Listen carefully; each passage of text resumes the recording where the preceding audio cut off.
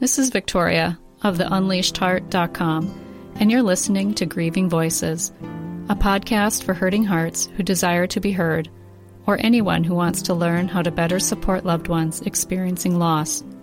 As a 30-plus year griever and advanced grief recovery method specialist, I know how badly the conversation around grief needs to change.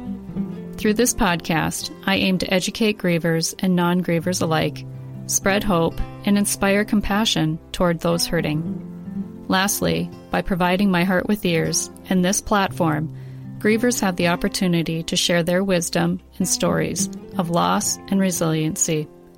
How about we talk about grief like we talk about the weather? Let's get started. This episode is sponsored by Do Grief Differently, my 12-week in-person or online program that helps grievers who have suffered any type of loss to feel better. In Do Grief Differently, you learn new tools, education, and a method you can utilize the rest of your life. In this program, and with my guidance, you remove the pain of grief. The sadness will always be there because even in complicated relationships, we love. But it's the pain of grief that keeps us stuck. Are you ready to do grief differently? Check out my website, www.theunleashedheart.com, to learn more. Hello, beautiful souls listening to today's episode. Thank you so much for being here. And I really didn't know what I was going to talk about today when I sat down to record. It is, in fact, Valentine's Day, and it is Ash Wednesday. And my newsletter for this week was about a less than happy Valentine's Day, which last week's episode, if you haven't listened to it, that's what it was about.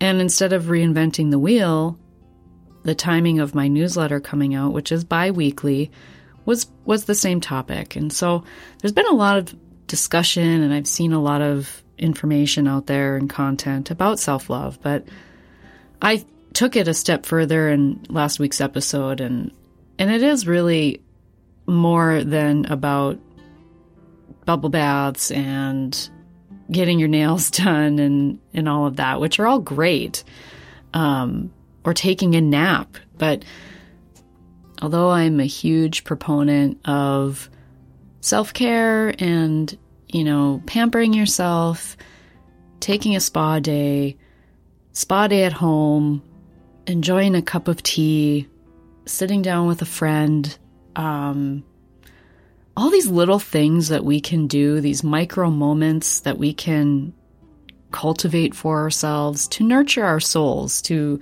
nurture our spirit, to bring some lightness to our day, to bring some lightness to our heavy hearts.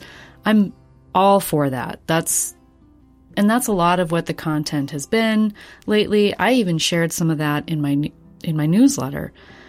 But I think when we talk about self-care, self-love, it's more about self-acceptance, meeting yourself where you're at, having compassion for yourself. And how do you do that?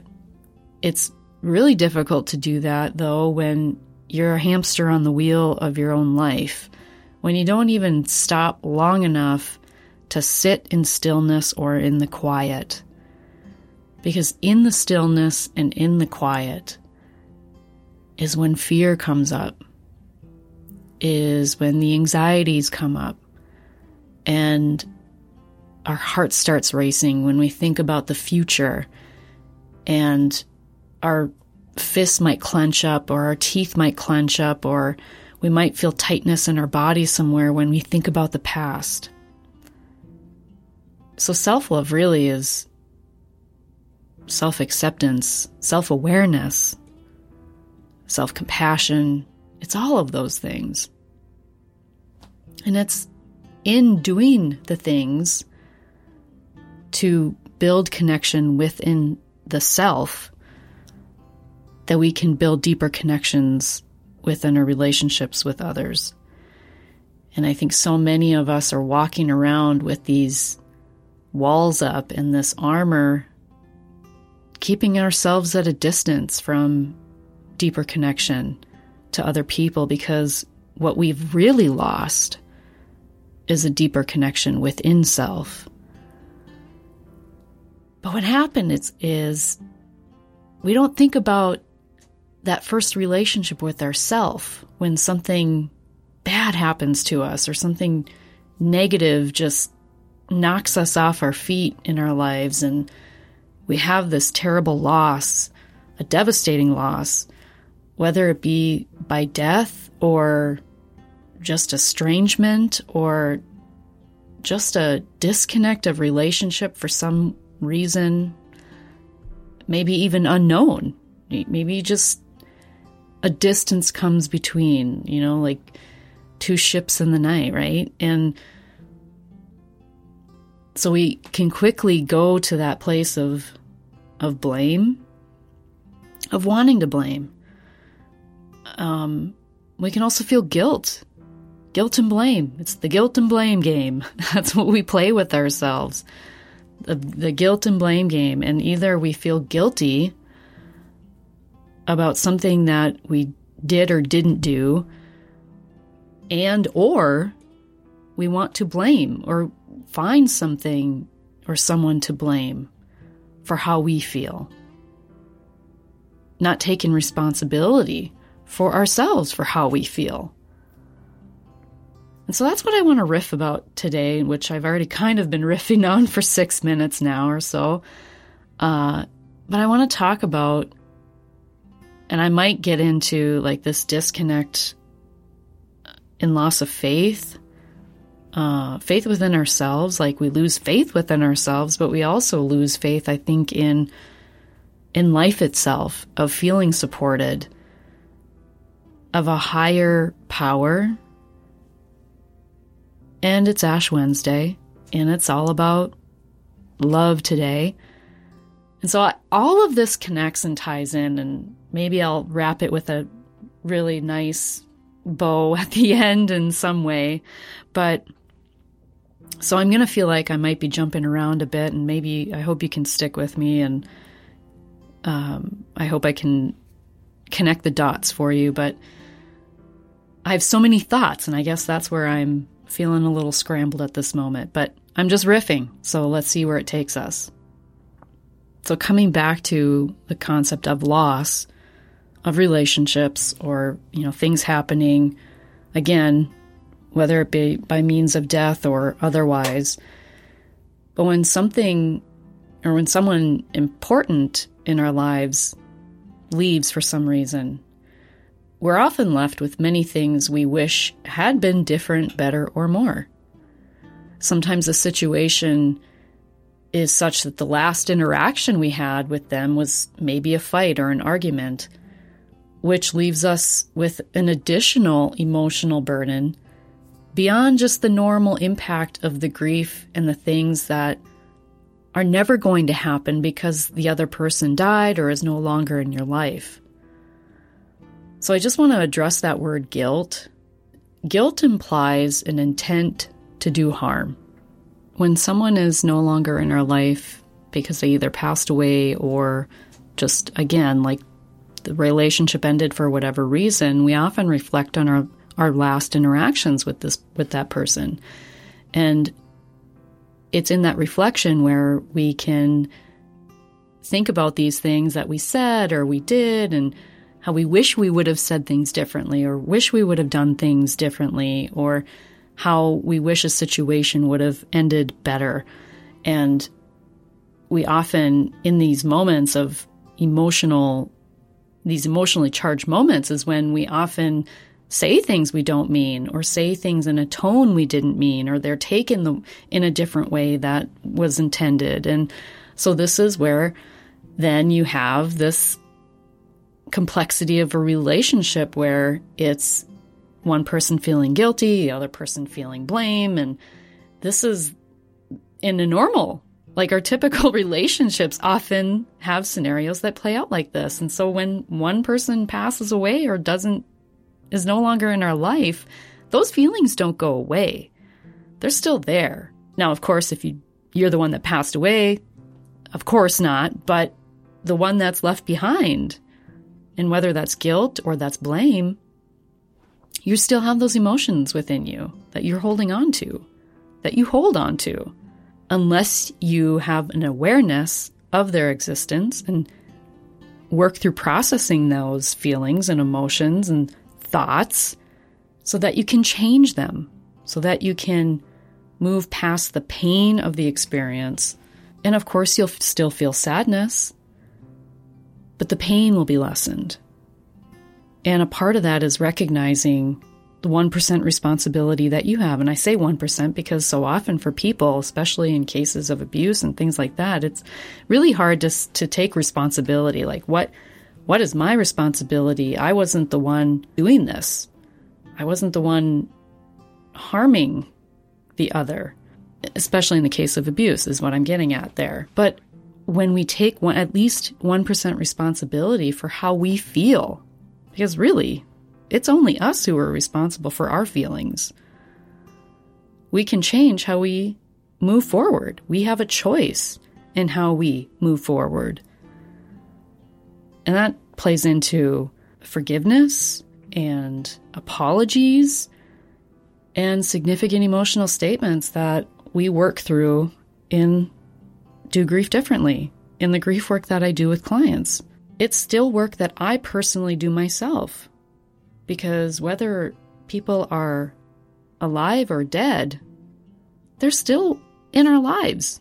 There's still an emotional connection that exists and keeps on going. Relationships have many components, good, bad, and sometimes ugly. And when the last interaction we had wasn't good, we often carry that last bad interaction forward and sometimes lose sight of all of the other elements of the relationship. But by understanding that guilt is an intent to do harm, we can remove inappropriate language that's not even appropriate for how a person feels.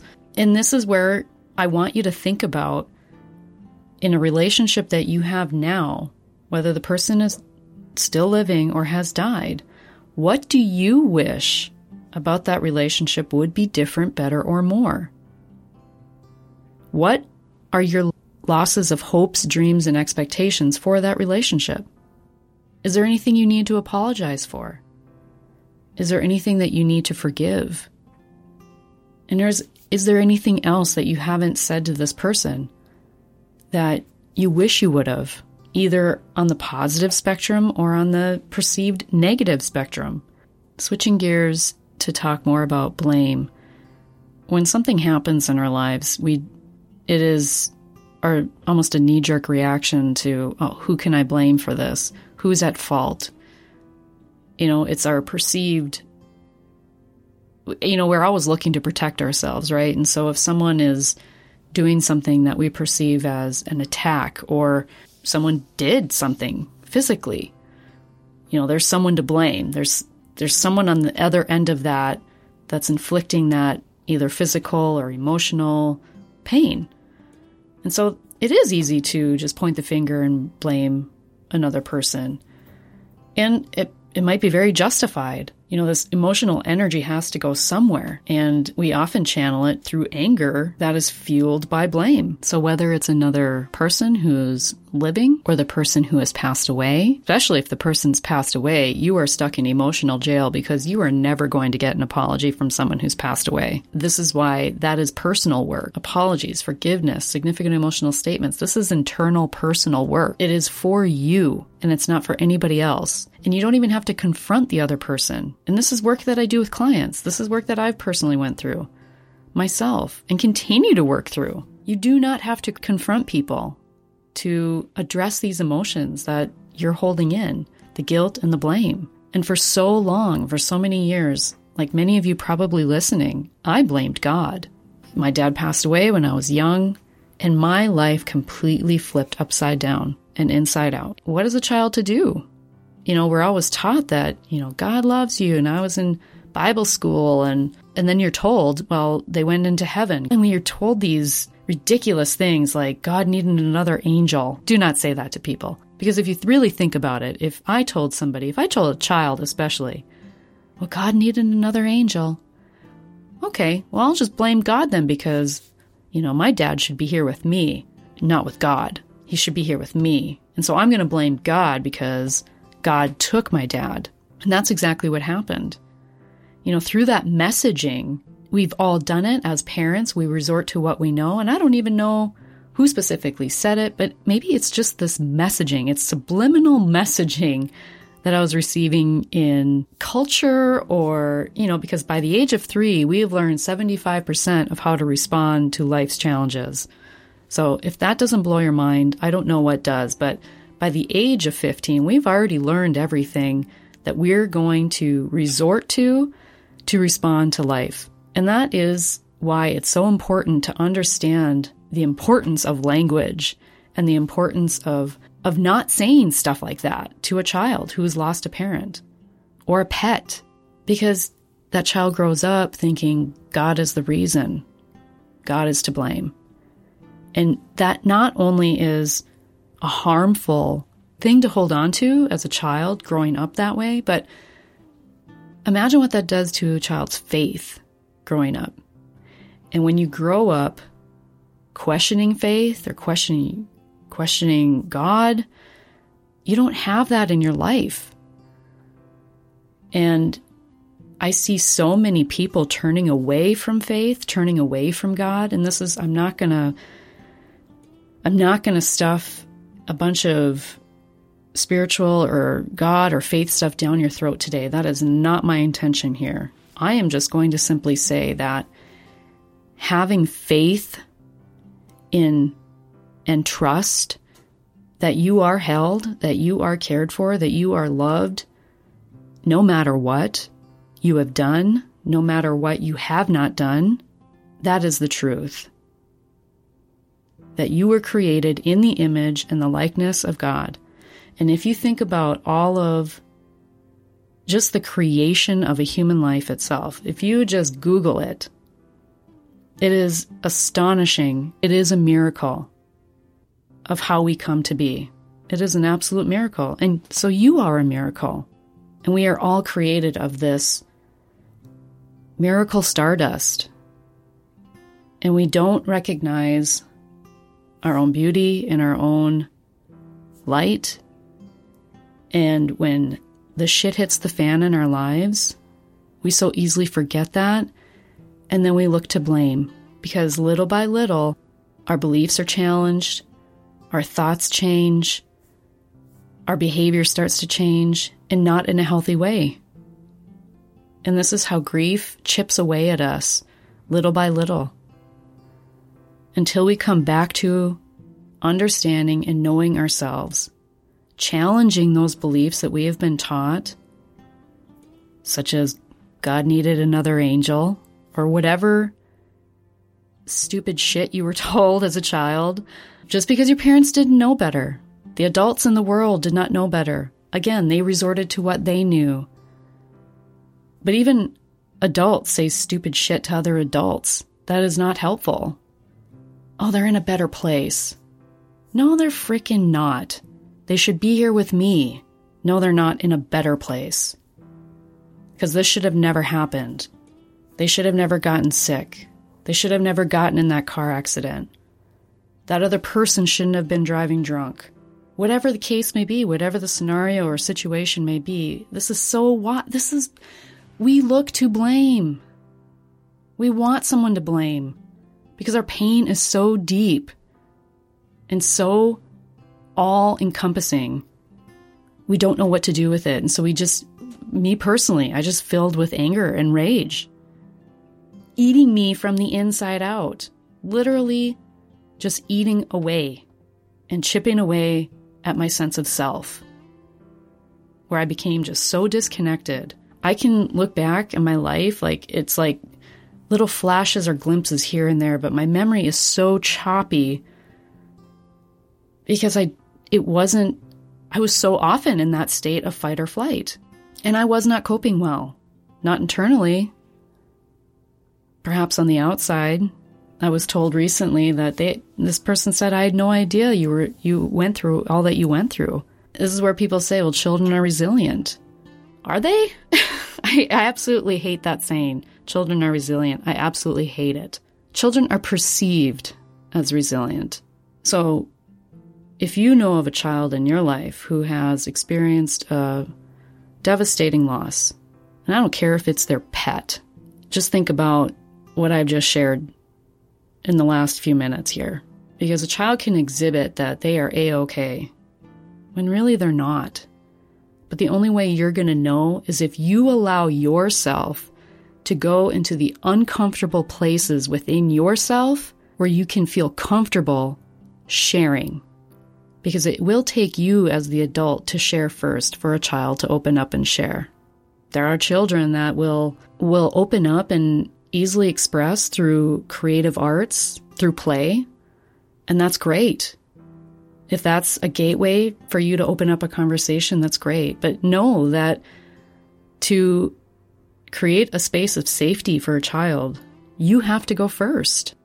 Just like you wouldn't just approach another adult in your life and just ask them 50 million questions and expect that they're just going to open up and share. Children are the same. It's like you need a sense of safety and trust and security first before you're going to spill your beans, you know? But I'm getting kind of off track here to what I wanted to say about the loss of faith. And that was the case for me for many years, because I did blame God. And grief challenges our faith on so many levels. It challenges our spirituality. What is the meaning of life? Why am I here? What's my purpose? What can't I explain? Why did this happen? But spirituality and tuning into ourselves, connecting with ourselves, it helps us to understand and accept, I think, that there are just things that we just will never know the answer to, and to allow that to be okay. I still don't know why my dad died at the age of 44. And people will say, well, it is what it is. That's just the part of life. Death is just a part of life. And I'll tell you, I know people who have said that. And what I can connect, though, to the people who have said that is they have yet to have their life completely upended. And so that is what I will say is the gift in grief, is an immense, deep well of compassion, not only for myself, but for others who have had their life completely upended. And this is an aspect I want to share, that it's important for you to think about who you're taking your advice from. Who are you holding within your circle to hold space for you? Not everybody can do that. Not everybody is emotionally available to do that because they're in the middle of their own shitstorm. And to let that be okay. Not to blame. Not to hold resentment. Everything starts from the top up in your life. And at the very top is you. Shit trickles down, my friend. It's how it is in the military. It's how it is in corporations. If you have a leader that is not leading, that trickles down. And so the common denominator in your grief story is you. And so everything that happens in your life and the choices that you make all originate with you. And so today and moving forward on this Ash Wednesday, I want to remind you that you are dust, and to dust you will return. We all will. What do you want to do in your life and accomplish in your life before that happens? How do you want to nurture the love within you, the relationship that you have with yourself before that happens? I want to close today with a card I pulled from one of my Oracle decks. Postcards from Spirit is what the deck is called. Card I shuffled and this random card fell out. I don't think it's random. It's apparently the message that you, my listener, somewhere out there needs to hear. But it reads, Dearest you, we are gathering our magic together to help you celebrate your new beginning. You're stepping into a new version of your life, getting to tell a new story as you recreate it. Doesn't it feel like spring when the urge to expand wells up inside you from a primal place? The form of what you are growing has yet to take shape, and it is exciting to experience this new and fresh beginning. It's normal to feel both push and push back when entering any kind of new relationship. It's okay to admit you don't really know what to expect. What you can know is it's time to dive in and allow that new version of life to take shape through you on behalf of your partner in life, Spirit. You have made it to a new level of awakening and contributing, and we are so excited to see where this will take you next. We're so proud of you. Well, friends, that concludes my riff for today. I hope it wasn't too jumbled and my thoughts weren't too scrambled, and that you were able to glean something from something I said today, and that it serves you in your highest good. And until next time, when you unleash your heart, you unleash your life. Much love.